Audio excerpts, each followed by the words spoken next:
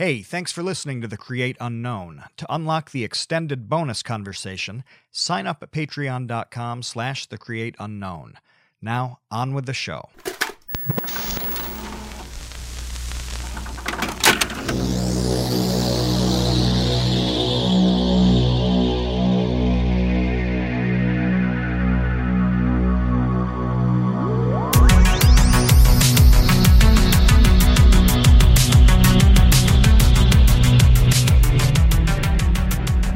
Hey, welcome to the Create Unknown. I am Kevin Lieber. With me, as always, is Matthew Tabor. Currently, he is in Las Vegas. Maybe someday he will actually be home again. But joining us today, we are so happy and excited to have with us the CrippDaddy himself, Donovan. Thanks for joining us. Thank you guys for having me. Now, I know of you from Twitter. And I'm happy that I do because you make me laugh just pretty much every day. The most recent thing that you shared was the that I replied to had to do with that shocking food. A New York Post, I think, reported that. Matt, I know that you come from the EDU sphere, so you'll know about this, but I don't want to upset any of our listeners, but it turns out that some kids in school are eating pizza. Yeah. Take a moment to let that sink in, dude. All right. I know that's a lot. And that was, so I've been off the grid on some of this stuff. What the actual issue is that, like, pizza is part of the school diet? Is that it? If you want me to be honest, I think it was one of those, like, if you clicked in the article, there was, like, more with like, oh, the shit they're putting in food, maybe. But they did that thing where the picture to the article just doesn't make sense to me. And I see that so often. And in order to convey their message of like, be careful what your children are eating, it's just a bunch of kids eating pizza. Like, that was it. And I was like, that doesn't fit the tone at all. Because, like, let me tell you, I've never once eaten pizza and have been like, it's always been a joyous, amazing experience.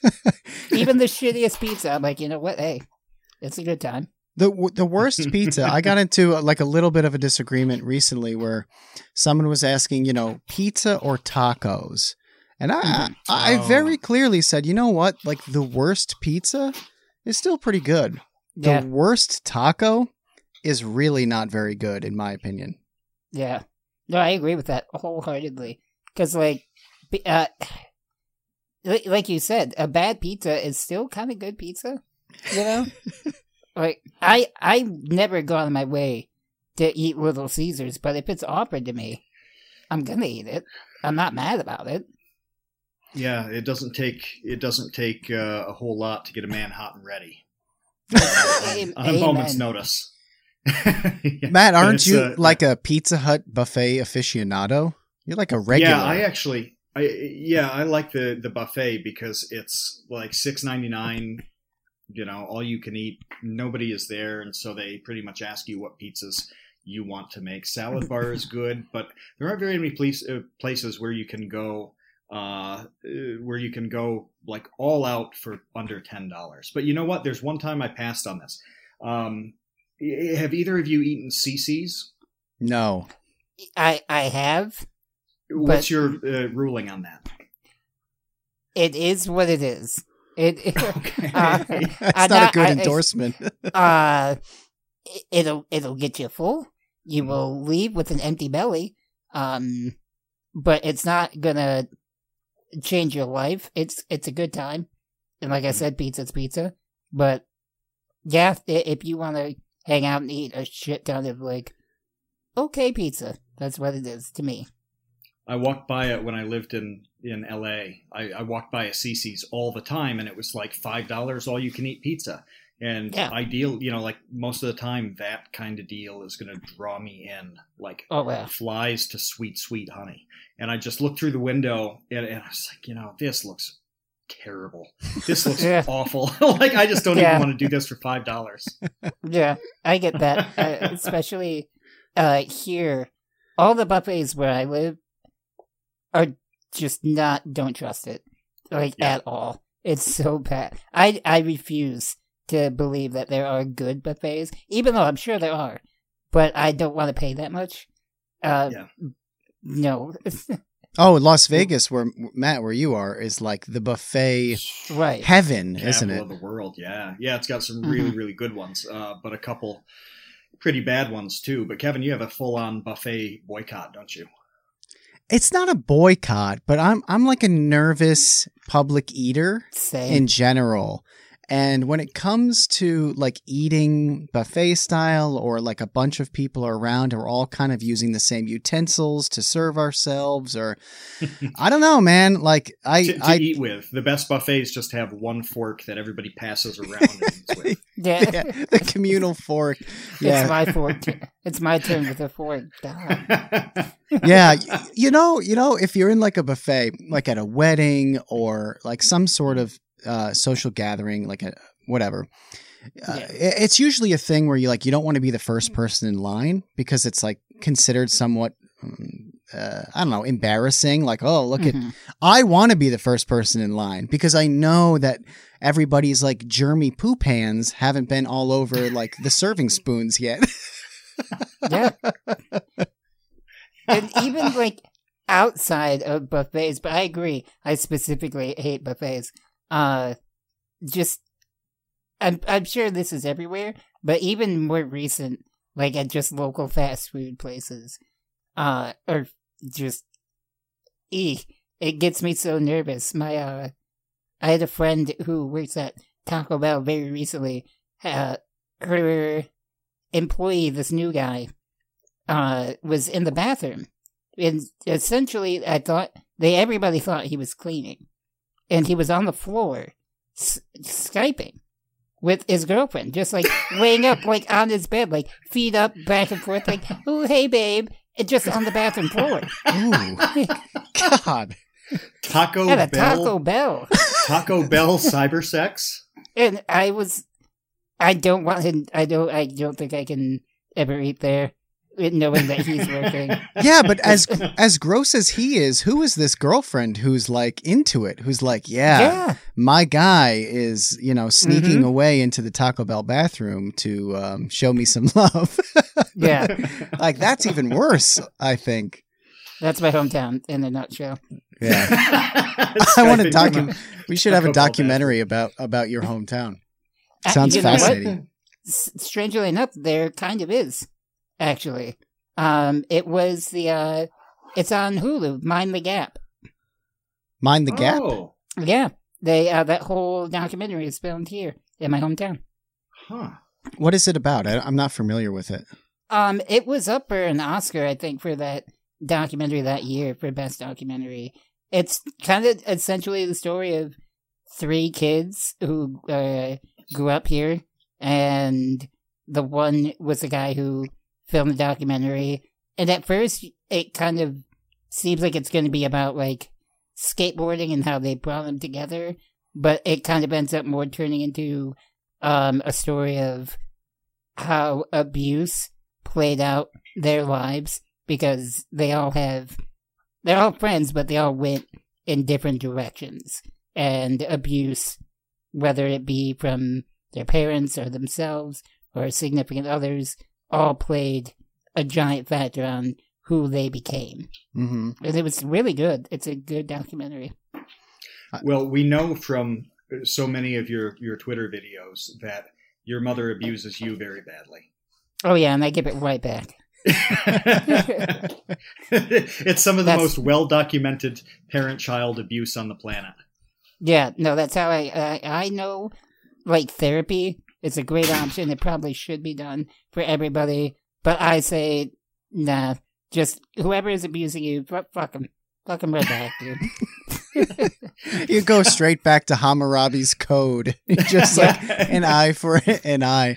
I'd love to get into the Twitter side of things because most of the people that we interview are YouTubers, first and foremost, and last most.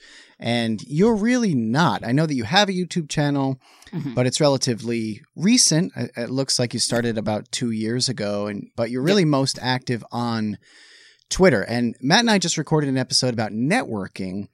in which we both wholeheartedly agreed that Twitter was the best social media place for actually meeting people and becoming friends and networking and checking up on each other. And I mean, that's how we know you. So this is like a perfect example of that. So I just would love to hear about your thoughts on using Twitter and kind of how recently did you start Twitter? Was that within the last couple of years that you started being like active on there and making videos and stuff?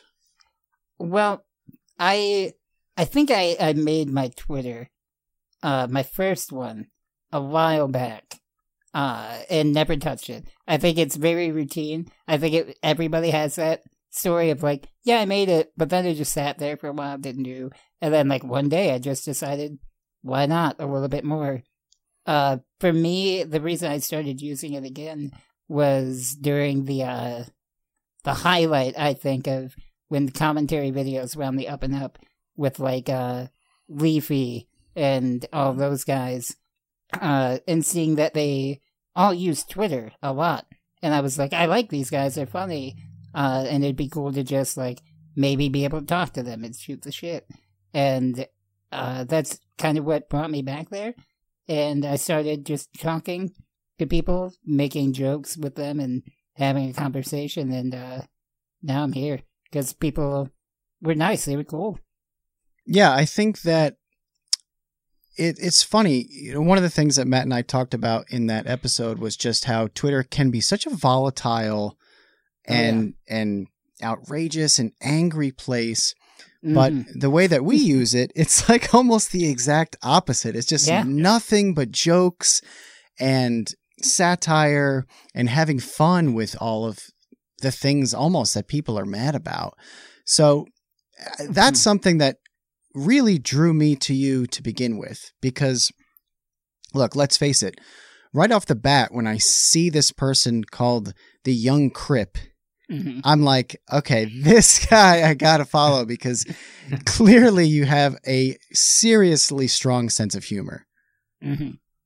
That's my coping mechanism with everything. It's like you said, everybody is so angry. Like you can look anywhere, but especially Twitter. People are just mad. You can find anything to be mad about on Twitter. It's ridiculous, and I just like being able to laugh at that instead of getting angry. Like, there's a lot of serious stuff going on in the world. Nobody needs, like, that's just common sense. You know, I don't need to hear it from, like, a mob of people that the world is on fire. I can only do so much about it, and I try my best, and I think the only way to combat that chaotic, you know, absurdity is to laugh at it. It's crazy how people seem to default to like the angry little hot take. You know, you get two sentences on Twitter, and that's it. Yeah, and it's nuts to me that it's like, oh, I've got 2 sentences. What should I do with this like precious limitation? Well, I should just freak out as much as possible in like 17 words. Yeah. Like, how do you decide to choose that route? I don't know. To me, a lot of it is that people take themselves a little too serious. And I think that's a huge thing, too. And I learned a long time ago to not take myself serious. Because push comes to shove, you're going to die one day. So, like, just have a good time. You know, smile and laugh. I find that interesting because I watched so look, I went to your YouTube channel and I sorted from oldest to newest because I always love to see whenever we bring a guest on, like what kind of videos was this person making when they first started? Yeah. And one of the first videos that you made was titled something along the lines of like how I cope or something like that. And it was a very honest and open kind of dialogue about you talking about your what is it called? I'm sorry. Spinal muscular atrophy? Yeah, type 2. Type 2.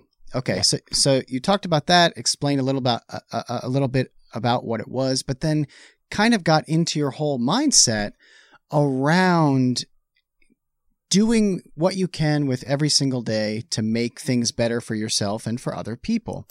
Yeah. And that's something that resonated with me so strongly. And I think it comes across very clearly in your sense of humor and also with your ethos of, not taking yourself so seriously. Yeah. And it seemed like last year, so I'm wearing a t-shirt for those watching on YouTube that features Donovan and Ricky Berwick. And it says disabled and violent. Yep. We need to talk about the deep strain of violence that courses through your entire being. We need to talk about that honestly.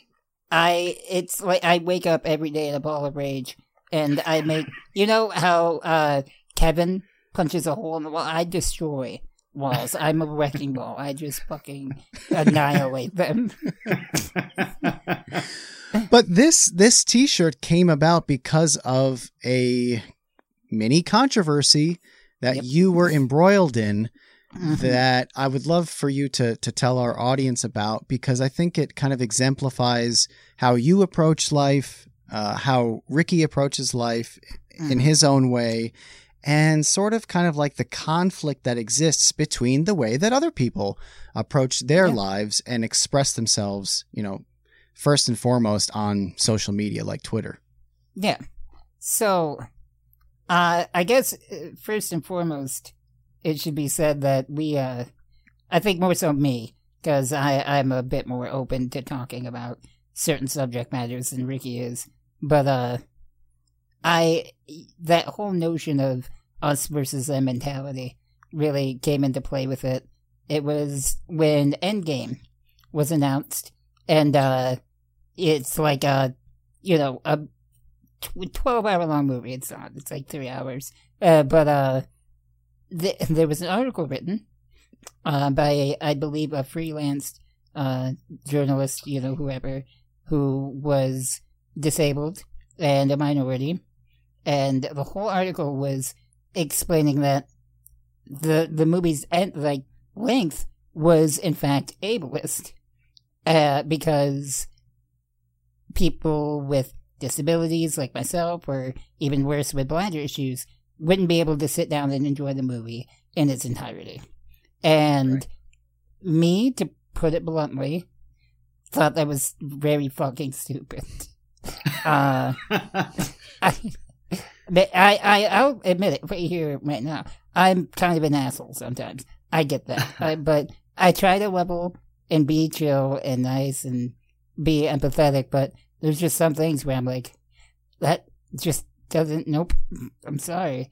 And I expressed that in a Twitter video. I can't remember verbatim what I said, but it was along the lines of, if we're born with an issue that this is going to play a factor into enjoying a long movie, you plan accordingly. I mean, that's what I've done. That's my entire life.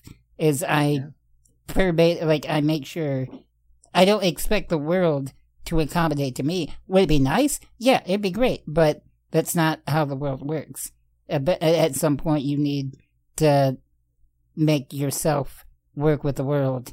I don't know. And Ricky chimed in on it, got in, said his piece, pretty much agreed with me because we both are of that mindset.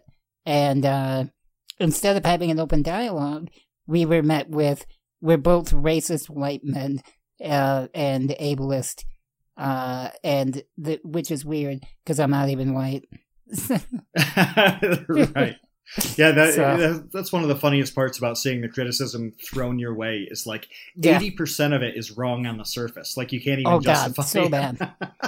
And it's really crazy because they're coming from a nature of don't judge people on their skin, and it's the first thing they bring up because the argument had nothing to do with our race, but they were the first one to bring it up.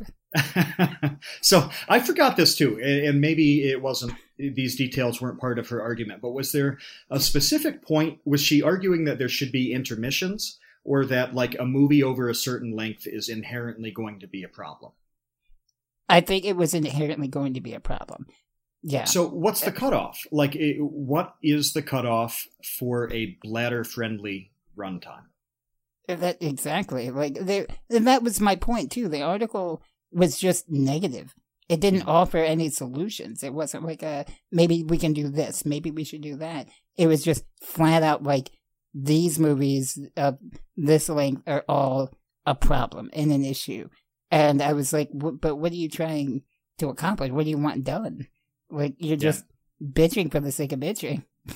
Yeah, I don't think an intermission would be that big of a deal. And I think people whether, you were disabled or not, probably wouldn't mind stretching their legs and going to the bathroom. I think that saying that just a long movie is a problem, you can't go anywhere with that, because as soon as you say, okay, well then movies are only allowed to be 2.5 hours, somebody's going to come out of the woodwork and say, well, that's too long for me. Yeah.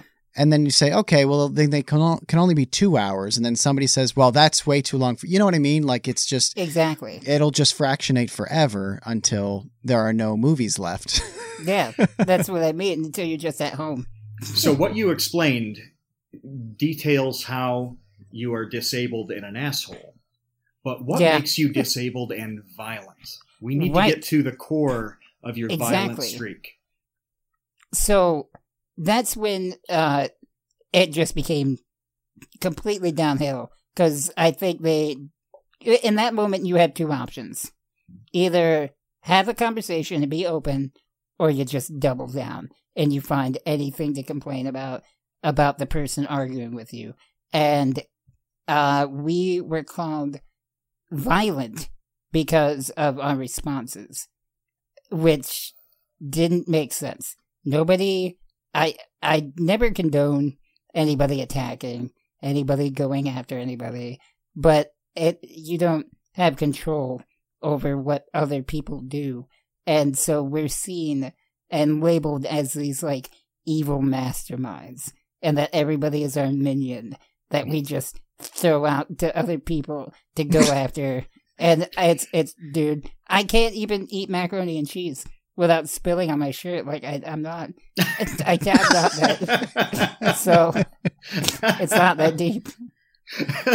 Yeah, that was a part of the charge too, wasn't it? Because this happened over multiple days. And for people who didn't follow this along, it was like a 4 or 5 day saga. Insane, yeah. And then there was like the trail of tears after it that lasted like 3 weeks. But the meat of it was still like a week long. So... The one of the main criticisms on this you just mentioned was that they were saying that you were like sicking thousands of people on this girl who just had the temerity to write an article about how she wanted to pee during a movie. Yeah. And so that's not accurate. You're saying that there aren't 15 or 25,000 people in a tight text messaging system who get a beep on their phone. It's like, oh, Donovan says it's go time. Yeah, no, it's not that deep. I'm not saying it didn't happen, because I'm not her. I don't know what's going on in her world. But even let's just say hypothetically, it was like a good handful of people, like 15, 20 people, just like DMing her, tweeting at her. Let's just say that was a thing. You can block them. Yeah, it's so simple to just end the conversation, not respond. It's not that, like, I don't get that mentality of, like, they won't stop tweeting at me, then just ignore them. And I wonder at what point because look, we all make things that we share online that is open to criticism. For everyone around the world to criticize. And on Vsauce too, I get plenty of criticism on the way I explain things, whether it's explained poorly or not. Sometimes they criticize me because they just think I'm wrong. The math is wrong, or, I say them wrong. Or that it's a stupid topic to begin with. Like, I'd say the number one criticism is like, why did you waste your time on this video, idiot? God, I hate that. Yeah. Oh yeah, or say like, yes, exactly. You just waste, you stretched like a 1 minute idea into like a 12-minute video for your AdSense or whatever, and it's like, actually, this topic could be like a 2-hour seminar. It's like that detailed. Like 12 minutes is like a truncated version. But anyway, the point is, I don't really understand why you would not recognize that by putting out an opinion, especially an opinion piece. Oh yeah. That you would not, get some sort of feedback, likely much of which will be negative, because let's face it, the majority of feedback that you get is going to be negative, because people just really don't like to go out of their way to praise you, but they love to go out of their way to criticize you. Oh yeah. Oh God, yeah. It's been, like you said, especially with that, I think I don't really like going out of my way all the time. I know I've fallen victim to it. I think everybody has, with stating an opinion about a very controversial subject matter, but when it comes to people with disabilities seemingly and unnecessarily playing the victim, that's when I'm like, God, man, why? And that it makes it worse when they make it seem like everybody in that, is that, because it's not. And I really hate that. Just to play a little bit of devil's advocate, are there situations that come to mind for you in which somebody was complaining about maybe discrimination or like some element of society that's really like very, very inconvenient for disabled people that you've supported and kind of rallied behind and okay, so like what would be an example of a situation like that? A lot of people I don't know if they know this or if it's just not a huge problem, so nobody really cares, but flying if you have an electric wheelchair is the word. It's a nightmare. It's so risky. Because there isn't any regulation or rules for how they handle your wheelchair. Because even though realistically we could easily fit a wheelchair onto a plane if it was made, it's not allowed. They don't allow wheelchairs in the passenger, so they put it in the cargo with the rest of everything else, not safety regulated, like buckled down. It's just kind of whatever they feel like they can do, and it's a risk of whether or not you get your wheelchair back in one piece. I've read article after article of like nightmares where the wheelchair is completely just in pieces, and the airports are just like, sorry dude, that sucks. Yeah, and these wheelchairs are like, they're expensive. They're not. Yeah. I did years ago. A guy who lived near Kevin back in the day. He had me do a bunch of research on electric mobility, like of all kinds. So it was a range of chairs and assorted things. And yeah, back in the day, like the higher end ones were easily 25,000. Yeah.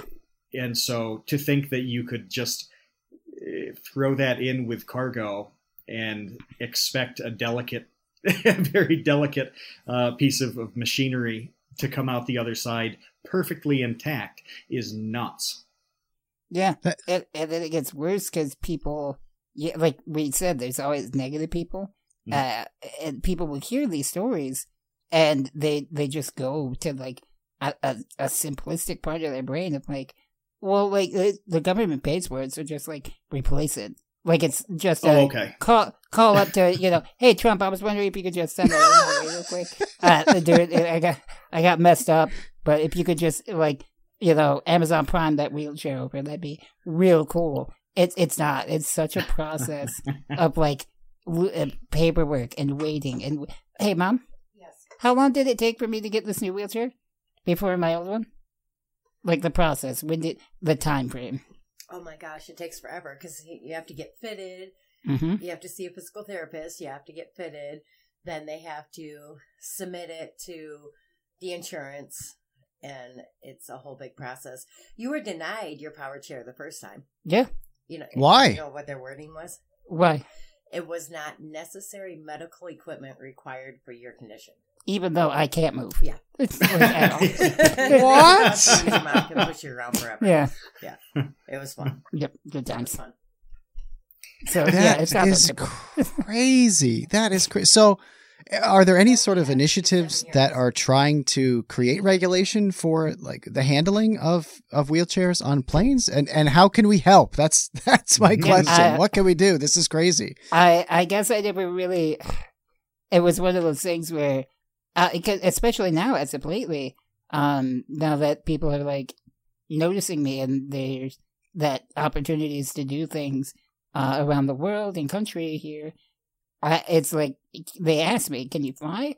And I'll have to explain to them, "Well, yeah, but also it's a risk." That I had to explain it hands on to everybody. So now it's becoming more of a problem in my life, and I probably should try and think about what to do. But really, all I know we can do is situation-wise is call up the airport, tell them the situation, and just kind of really get on their ass about like, hey, I'm going to be annoying and you're going to hate me, but please take care of this. You don't have a whole lot of options. This is something that has to kind of be done right. Yeah. But look, everybody's out here, planting trees, team trees is the thing. Why isn't it team like wheels and wings? Yeah. It doesn't make sense. I love that. This will be our team trees for sure. What is even the process? Do you have to check your electric wheelchair before you go through security? I've only ever flown once, well, twice, to and back. And it was for my Make-A-Wish. So I'm assuming that played a factor into how they took care of my wheelchair.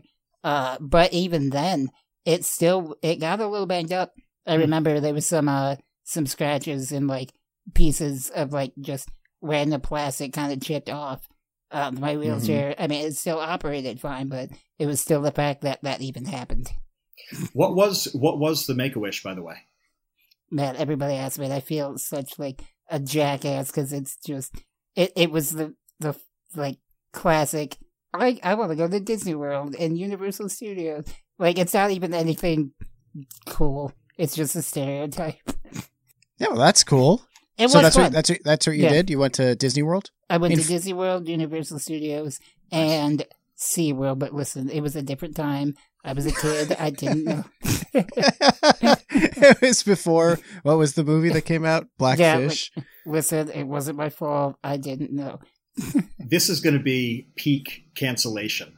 When get canceled for having gone to SeaWorld on Make-A-Wish as a child or younger. Yeah. I was pretty young, so yeah. I just went in like, I'm going to see a fucking whale do a backflip. That's awesome. It is awesome.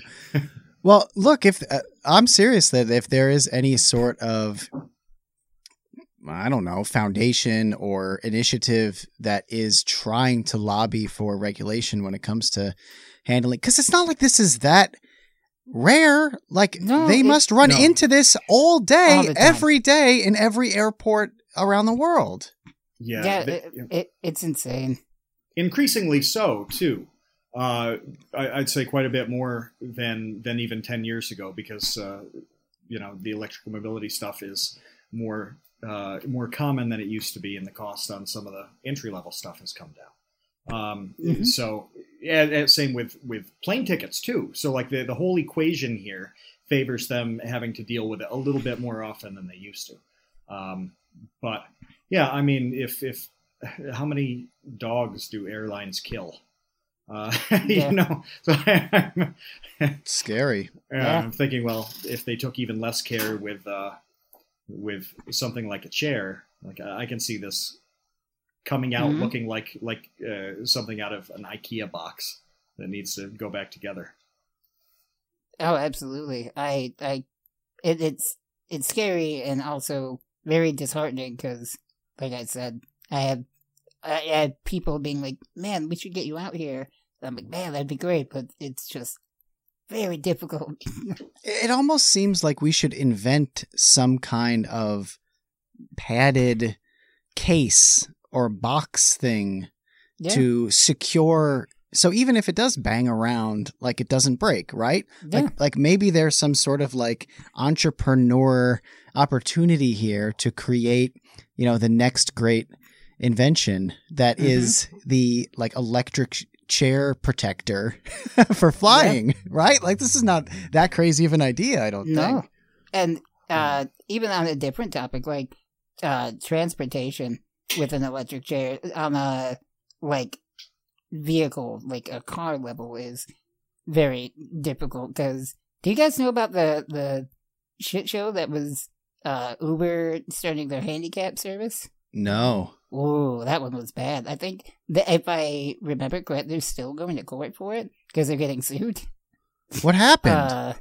They decided like it was going to be a cool moment for them to introduce handicap-friendly Uber vehicles, which, honestly, between me and you guys, would have been so useful for me. It's like amazing because not a lot of people with electric chairs have a vehicle of their own. And so they have to rely on public transportation, which isn't always easy to work with. Mm-hmm. But so this was a really cool moment, but there were so many like bumps that were bad. One, the plus of Uber is like that it's cheaper than the taxi, right? That's why they did so well. Handicap Ubers were just as much as a taxi, and so that was automatically like a. But then a lot of them had to get certain permits that were different that other Uber drivers didn't need, and that was a hassle for them, so a lot of them didn't even want to bother doing that. Getting the vehicle, that's a whole nother thing. Right. And there was a story where somebody was at an airport and ordered the handicap Uber. Uber didn't even show up. Like, so it just didn't come. So they were abandoned there with no means of transportation. Yikes. So that was real bad for them. It seems like, that's a pretty complicated thing for them to try to just slap together. Very, like just not ready. Yeah, and I think there must be quite a few different regulations place by place too, where where a normal trip in one place constitutes like medical transport in another. It must be absolutely nightmarish to go in that direction. Well, I think it's great that they tried. Like that's really cool, but I just don't see it working out exceptionally well for them. Oh yeah. Well, Uber foibles aside, I want to get into your transition from making jokes on Twitter to now going on stage and doing open mics, and because one of your like what I consider to be your defining joke telling style is very story based, where it seems like you're telling this very serious story that unfolds over the course of about a minute and a half or a minute and 45 seconds. And then within like the last 10 or 15 seconds of this like 2-minute chunk, you just 180 degrees like tilt the thing in some sort of offensive or deranged or unexpected way that ends up just really surprising and making people laugh. So I think that clearly works very well for you on Twitter. How has it been going out and doing that sort of comedy in person? Because that's a much different thing, I imagine. Yeah. I'm still getting my footing, for lack of a better term, on being on stage. It is great. I do love it. And I do think it's a different element when you're there, but it's not something that I couldn't do.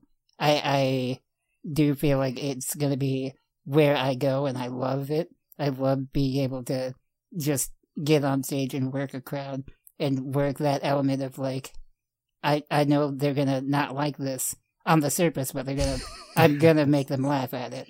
They're going to be uncomfortable, and that's exactly what I want. I love being able to manipulate that, like you said, just build up this whole, like my first open mic. I ended it with a very serious story of me essentially being turned down by a girl that I liked because I was in a wheelchair. Right. And it was so heavy in that bar. Like, it was, you could hear, like, the alcoholism setting in with people. Of, like, you could hear the heartbreak and the guy in the back, you know, but, and then I twist it with, like, yeah, but so she died, so I don't care, it's fine. You know, we got people. So what was that first time? What was that first time like? People were very pushy. They're like, go to a comedy club, go to Chicago. And I was like, no, I'm not. I'm gonna start off in a shitty dive bar in my hometown that just happens to have an open mic to get a understanding. And so it wasn't a lot of people. It was a decent amount, just like a good, like maybe 20 people in the bar altogether. Yep. So it was okay. It was a little rough at the start, but like halfway through, it was very, okay, we get where this kid's coming from. And it was really, not to pat myself on the shoulder or anything, but everybody else performing that night was musicians. So you were the only comedian then? Yeah, they weren't ready for a comedian. Can you imagine, Kevin, hearing like 7 or 8 good songs, mix of like cover songs and original material, and everybody's chilling out. And then CrippDaddy comes in and tells this horrible joke about heartbreak and death. That's what it was. Yeah, that's exactly what it was. So I went in very out of my element, like, oh my God, these people aren't going to be about me. But like, oh well, it's for experience. But at the end, I got the entire bar to laugh. So... Are there open mics available just for comedy nights that you can go to locally? Here in my town, yes, there are a few that I know about. I've gotten into links with a few local comedians. I'm a little nervous to do them, not because, on stage, I'm scared, but because I've looked into the material and they're not bad. But I feel like I'm the only one that's doing like very openly offensive stuff. Okay. So I don't know how they'll react to that. Hopefully they'll be cool, but I'm also nervous. A guy, a comedian who Kevin and I both know, his name's Lou Perez. He's a really, really funny guy. And he, I was actually talking to him about you, Donovan, about like a year ago. I said, you got to follow this guy because you're just going to like his style. Lou was telling me about a show that he did, and I forget the title of it, but it's a political kind of thing about like free speech or something, but very edgy too. And he had a situation where the venue that booked it, like people just came on dates and thought it was like a normal kind of comedy club experience and had no idea that they were going into this political kind of show. I guess that went poorly. I guess. I could imagine. So thinking about the music into comedy, or even this, I don't know. Would you call the other people wholesome or traditional or what? Or just not on your level of degeneracy? Yeah, like they no. I'm very like I will say something very not okay, jokingly, just because it's a joke. But I think there would be some people that hear that and think, nope. Okay. Nah. And that, to better put it in perspective, like, literally just a few days ago, Louis C.K. performed here in my hometown. And I went to go see him, and I'm not trying to start any controversy. I find him hilarious, and I think he killed it. But telling my friends, like, yeah, I'm going to go see Louis, it was either problem? Like, dude, awesome, oh my God, I'm super jealous, or really? Right. We canceled him. You're not allowed to go do that. Yeah. You can go, but you can't laugh. Yeah, exactly.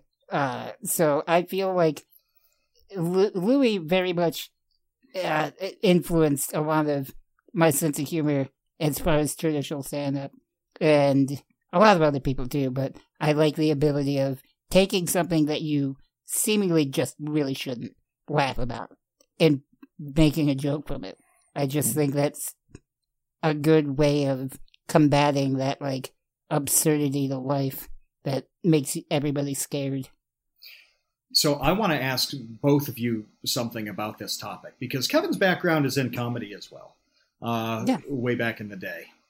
He hasn't been funny in 10 or 12 years, but before then... I wasn't funny then either. Before then, there were lots of guffaws and chuckles and all of those things. So on the idea of a mismatch on a comedy show or movie or whatever it is, something that's going to make you laugh, a mismatch between expectations, the audience's expectations, and what you get. People seem really bothered by that, but isn't that, it seems to me like it's a good thing, like to be surprised. I mean, is it better to know what you're going to get and appreciate that, or have something come out of the blue? And what's that like as the performer, as the person providing the content? I think you go into it like they're two different things. So when I did stand-up very, very briefly when I was in college, and there were some venues that I went to where everybody understood my sense of humor and they were on board and everybody loved it and they laughed. And then I remember doing this one show at this extremely small, extremely conservative college. Okay? Like extremely religious college. Mm-hmm. And they did not like my jokes. Not that my jokes were like necessarily making fun. I don't even know if I had any like religious jokes, but they were definitely weird and they were definitely offensive to some degree, and they just really didn't like it. But the weird thing that happened there was, rather than being excited about making people laugh in that moment, I was really excited about making them uncomfortable. So it became kind of this different thing where instead of trying to get them to laugh, I kept performing I told probably twice as many jokes as I was planning on originally, and probably that I would have if they laughed. Instead, I just kept going, sort of milking the tension of them, of knowing that they hated every moment of it. Mm-hmm. That ended up being really enjoyable. So Donovan, for me, if you had to choose, would you rather perform in front of like 50 CrippDaddy stands or 50 grandmothers who think they're going to a church service? Oh, dude, hands down the church service. Absolutely. Right. I am almost glad, and I feel happy now that I am going for more comedy, because that's, like you said, I think had I become hypothetically popular on YouTube and then wanted to do stand-up, it would be really hard, because you would essentially have a fan base already. And there's nothing wrong with that. That's fine. Hey, man, power to you. That's great. But it's going to be hard to evolve and go in a direction to where you would be essentially becoming a stand-up comic, because you wouldn't be getting as much of the hardship like a comedian would be starting from the bottom, you know. And I'm glad that I have that right now. There was some comedian, and I wish I could remember who it was. It might have been Eddie Murphy or Steve Martin. It was one of kind of the legends. And they spoke about how once they got to a certain point in their stand-up career, they would just walk on stage and people would start hysterical laughing just because they were such huge fans and they thought they were so funny that they didn't really have to do anything. And that messed with them, and they didn't like that. Whoever it was, I wish I could remember. I think it was either Steve Martin or Eddie Murphy. And it's exactly what you're talking about, where they were like, these people are just laughing at me, not even doing anything. So that is kind of, while in some ways you would think that would be like awesome and amazing, like, oh my gosh, all these people adore me. I think that probably as a creative person who is trying to come up with like the most clever thing possible, it becomes a no-win situation where you're actually not able to work on your craft because there's no there's no conflict between you and the audience. They're just going to laugh no matter what you do. I mean, didn't you go to Gus Johnson? I did. Show? How was that? So, yeah. Genuinely, even as a fan, I went in very, I don't know if I told him this, but I went in almost very nervous because he invited me out, like him and Sabrina, his girlfriend. They're absolute angels. They're so fucking sweet. They were paying for me to come see them. They were paying for my ticket. They even paid for the drinks and all their stuff there. And I felt almost obligated to, like, I'm going to have to love the show. Even if I hate it, I had to love it. And so I was very nervous. I'm like, God, what if he just fucking sucks? What if it's not good? But genuinely, and I mean this, even as it's spread, it was very good. It was surprisingly good because, like I said, I've always been skeptical of YouTubers branching off into different things, especially comedy, because that's something I'm very passionate about. And he was genuinely hilarious. It was very clever, very smart. He works great on stage. Yeah, it was good. Well, Gus, he could do that transaction good. Exactly. He's one of the few. And I've been obsessive over YouTube and YouTube comedy for as long as YouTube has existed. Gus Johnson is one of the few people who I watch and I see this guy is funny no matter what. Like, he's not just funny because he came up, like Bo Burnham was this way. Like, Bo Burnham was so funny that it was clear he could go do stand-up specials. He could go direct movies. Like, it didn't matter. He's just that funny. And to me, Gus Johnson is definitely in that boat where you can just pick Gus Johnson up and place him in Hollywood. You could place him in SNL. You could place him on stage. You could place him on Netflix. And he's funny. Yeah, 100%. Absolutely. I'm very proud of him for that because YouTube comedy is very hit or miss. When it's bad, it is so bad. And what makes it worse is that the thing is, not to seem negative, I'm a very cynical asshole. Seeing even the just objectively bad comedy being praised, because there are going to be people who find it funny, and because of that, it gets popular. It's so irritating. It's so frustrating to me, and it gets on my nerves way more than it should. I will 100% admit that. Like, to me, for example here, Louis, they didn't make that a big deal here in my hometown. Like, it was very, like, hush-hush. Like, even the venue wasn't really advertising it on their website. It was, like, hidden in the corner of, like you had to look to see who was coming up. However, Jeff Dunham is coming to the biggest venue here. It's like a big stadium here in my hometown. And he's not even performing until next month. But, dude, it is everywhere you go. Billboards, the bus, like, seating. It's just, and people are losing their mind. It's already sold out. And I'm like, God, he's just, he's not funny.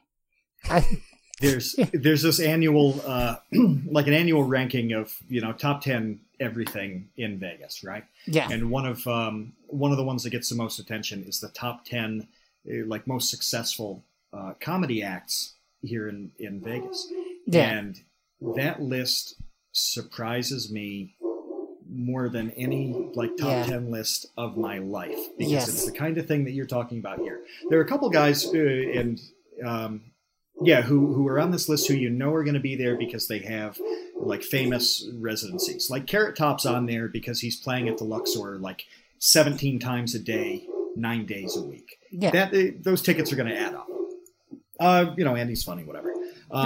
But yeah, so there are people on the list, a couple of them, that I legitimately had never heard of.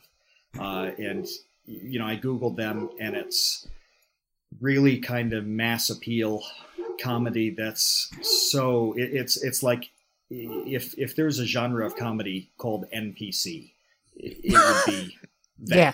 No, you know? Exactly. Yeah. There's a guy, Terry Fatwer, I think his name is. Maybe it's Fader. You don't know him? No, no idea. He's like in the top 3 comics in Vegas and scored like $14 million last year. What? Wow. What? Jeez. What's that? I don't know who he is. Yeah, so more respect there. It's like, how do they not know who he is? Well, he's been around here in Vegas for a long time, and he's in Atlantic City sometimes too. But like, he's not like, you throw his name out there, and it's not like, you know, on the tip of everybody's mind with famous comedians in 2019. So yeah, there's a market for NPC comedy, isn't there? Oh God, yeah. It's just what appeals to a very mass-produced comedy. It's very easy. It's very just. It doesn't really take a lot of effort to me in my brain, because I beat myself up for days trying to think of like a good joke.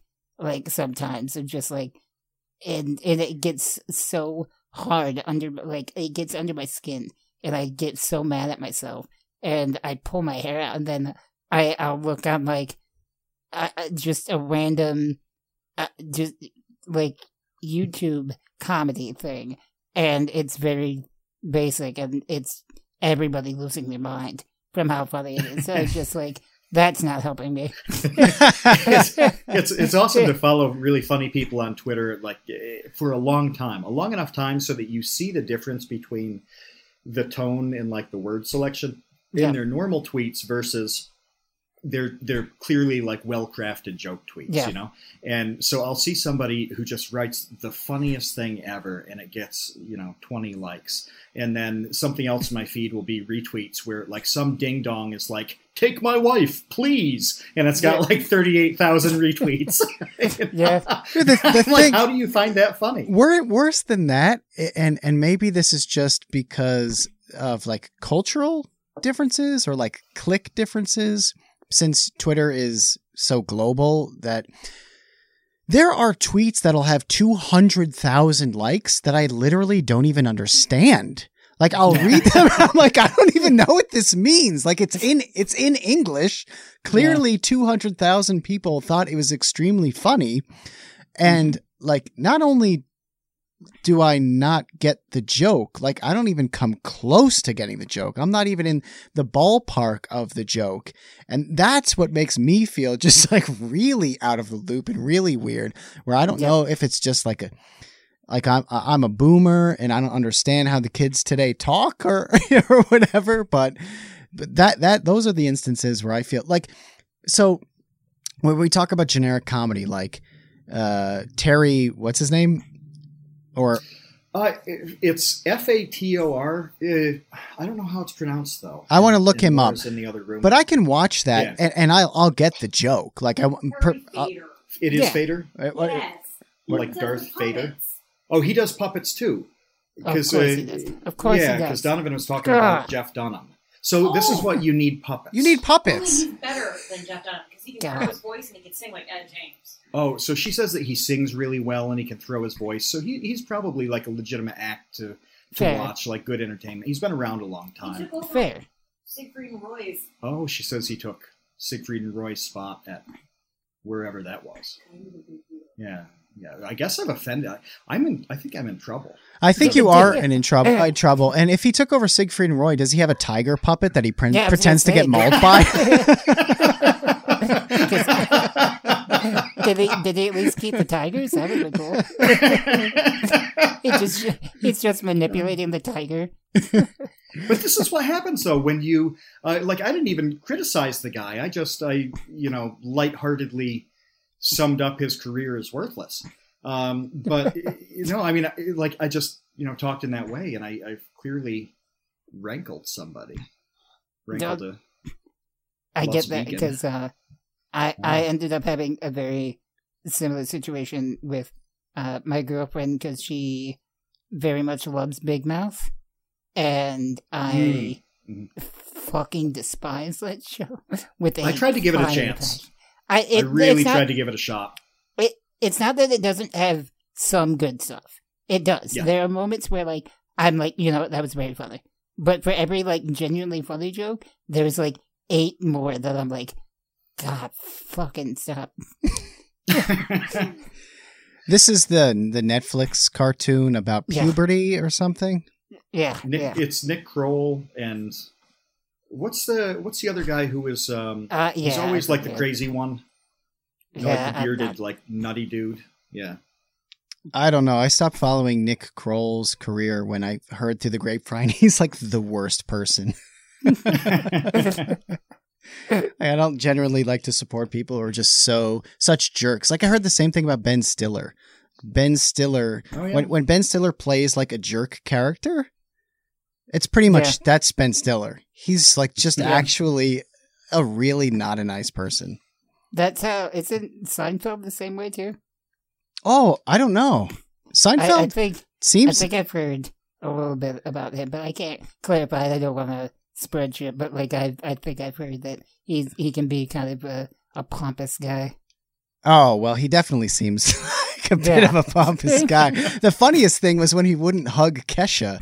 Do you remember that? Yeah. See, I found that genuinely funny and not. I mean, it was like kind of a jerk move, but at the same time, that's funny. Seinfeld. Him being like, "No, I don't want to hug. No, who is she? Who are you? I don't know." So I have a couple questions, Donovan. If you could hang for an evening with any comedian, living or dead. Actually, one living, one dead. If you can do it. Okay. And then one that's living dead. That's so just a comedian. They're all dead on the inside. But yeah, there's got to be somebody who you wish you could just kind of just hang with for a little bit. Living, I want to say it'd be a toss-up between Louis and Bo Burnham, because when people ask me my favorite comedians, I do put Bo on that list, and a lot of people will hear that and think, really, Bo? Like, genuinely, he is so talented on every regard. And he is genuinely funny and close to my age. And I am like, I love him, but I'm also like slightly envious of like, damn, dude, you're so fucking good. And I would love to just pick apart his brain and see what his life was like, even on a deeper level. But dead, I would have to go another toss-up between Carlin and Mitch Hedberg. Oh, that's a good one. Yeah. That's a good one. You reminded me of Mitch Hedberg earlier when you were talking about how the crowd warmed up to you only after a little while, because I had watched somebody talking about Mitch recently and said that was his experience almost until he got really popular. Every time he went on stage, it was like dead silence. Yeah. Until he like cracked that nut like halfway through, like, I don't know, like 12 jokes in or whatever. He finally got the audience to laugh at one of his jokes. And then after that, they were on board. But apparently with his style and his delivery and the types of jokes that he tells, every time he walked on stage, it was like it started off really badly. I can imagine. No, that makes sense. The first time I ever watched Mitch Hedberg was his comedy special on Comedy Central when I was a freshman. Never heard of him, never knew anything of it. It just randomly played. And I think at the time, Comedy Central was doing this weird thing with like 100 top best stand-up specials at the time. And that was on the lower end. And I was watching it cycle through, and a lot of it was very generic stuff, like, some good. But to me, I fell in love with him. He was so different and funny, and I love dry humor, especially his delivery, like you said. And seeing that so low on their list, I was like, that doesn't make sense to me. He is fucking great. It probably was much higher years later once they realized, like, oh, actually, this guy was a genius. God, I saw this play out, that awkwardness with the lack of familiarity. I just remembered this, that we were, when I was in when I was in college, my friend and I were kind of walking around, and we saw a little flyer that there was this event on campus with Stephen Wright, and we were like, "Is it that Stephen Wright?" Because that's kind of a generic name. We're like, "Well, what's he doing there?" And we went to it. There must have been 12 people. It was in like the basement of the communications building, and he was talking about some documentary or something like that. Maybe it was a book about the Boston comedy scene and all the guys who came up in the late 70s and early 80s. But we were the only two people out of that dozen who knew who he was. The rest were like overachieving communication students, a couple foreign students. Nobody knew who Stephen Wright was except us. And so he's, you can imagine his delivery, even in, it's not like it was stand-up comedy, but he's still being Stephen Wright. And we could look around and everybody else was like, who is this really awkward weirdo? And, 10 minutes in, he lands a couple just really excellent lines, and people start to see like, oh, now I get what this guy's about. Yeah. And then, 15 minutes into the presentation, everybody is like a Stephen Wright fan for life. And it was so cool to see that transformation from zero to having a really awesome night. Mm-hmm. So while we wrap up here, we've taken a lot of your time. I just would love to know what's next, to do more live stuff. Are you planning on doing more on YouTube or sticking primarily to Twitter? What are you thinking? Right now, I do want to try and transition more into doing more live on-stage stuff. I'll still keep up, obviously, on Twitter and YouTube. My podcast is still a fun thing to do, as much as a hassle is getting an episode out. It's still fun. I like putting together jokes that I feel will work on Twitter and YouTube, but I think a big focus will be on live stuff, and I have a few things in the works that are going to be really interesting to see how it plays out. I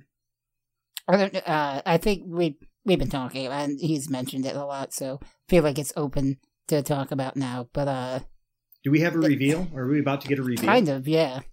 Have you guys ever heard of the Legion of Skanks? Yeah. Louis J. Gomez and Dave Smith and Big J. Okerson. Yep. Yeah. Louis and I've been talking for a while. He's a good guy.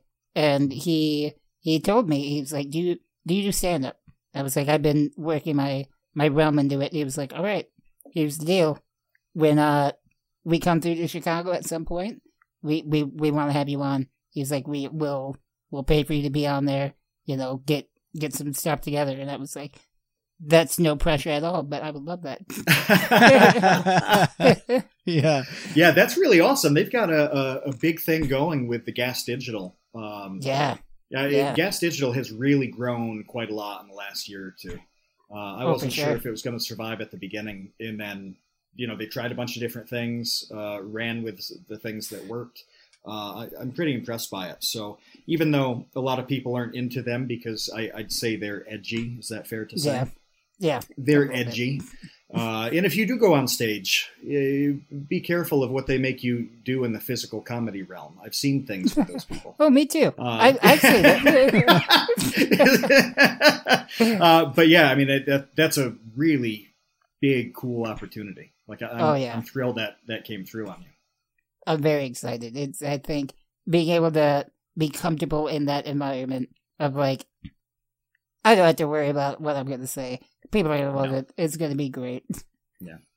No, you definitely wouldn't have to in that part. No. Are we going to be able to see this? Will this be online? Do you know? I do know that they probably have more so now. Everybody does record some stuff, but I think a lot of it, because of canceled stuff, is very under the radar. Like, you had to be there kind of thing. Okay. They had a bit of a problem with a venue a couple months ago, didn't they? Yeah, they had a surprise performance by Louis C.K., and the venue owner didn't like that. Yeah. I remember seeing a firestorm about it. Yeah. Ooh, it was a big deal. But now, I think no matter what, it's going to be fun. and I will love playing out on that stage.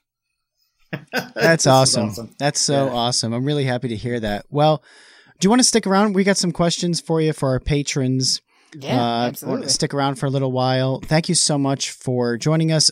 Tell everybody what your podcast is. You didn't mention the name. That's right. I have a podcast with my mom called Crip in the Cradle. It's so good. It's so good. We just kind of shoot the shit and discuss whatever really is going on. I wish, sorry to interrupt. I just wish that we'd given a bunch of time to the dynamic between you and your mom, because there is nothing like it on. That's what we should talk about in the after show, because that is one of the most incredible things on all of social media. I love it. Yeah, and it's just us being us, and I think on the surface people hear like a podcast between a boy in a wheelchair and his mom. That's going to be some wholesome, nice shit. And it's not. It's not. It's not. So be sure to check out Crip in the Cradle. Follow Donovan on Twitter. You will not regret it. If you want to stick with us, everything in the description. So, links everything down below. We're going to go through our Patreon wormhole. That wormhole exists at patreon.com/thecreateunknown. We're going to be talking to Donovan some more about him and the dynamic with his mom and some questions from our patrons. So go there, join us over there. If you can't make it, that's okay. Thank you for watching The Create Unknown. We will see you next time. Space Cowboys. Thanks for listening to The Create Unknown. There's more episode waiting for you, but to keep listening, sign up at patreon.com/thecreateunknown. You could hear the rest of our conversation, as well as unlock the ad-free feed, get exclusive content, join the Idea Baby Gang, and more. Thanks for listening to The Create Unknown. If you liked what you heard, and I certainly hope that you did, please subscribe wherever you're listening to this podcast and leave us a review on Podchaser and Apple Podcasts. Those reviews really go a long way. While you're at it, you can also watch the video version of this show on youtube.com/thecreateunknown. Check out our Patreon. It's patreon.com/thecreateunknown. You can get the full episode. You can join the Idea Baby Gang, become one of the known Access Creator Services. There's a lot going on our Patreon. It's all part of Phase 3 of TCU. So go to patreon.com/thecreateunknown. Follow us on social media. We tweet at Create Unknown. We're on Facebook and Instagram at The Create Unknown. You can follow me, Matt, and the show on Podchaser for podcast updates. You can also find a link to our Discord in the show notes. We love our Discord because we get to talk to you, and you get to talk to us. So join our Discord. Our website is thecreateunknown.com. The Create Unknown is an Unknown Media production. We've been your hosts, Kevin Lieber and Matt Tabor. Check out what we do on YouTube at Vsauce2 and on Twitter at KevLieb and Tabor TCU. Links in the show notes. This episode was edited by Zalgaloo. Our theme song is by the incredible Mega Drive. Special thanks to Paula Lieber, Mo Lewitt, and Dorothy Kiney. Until next time, see ya, Space Cowboys.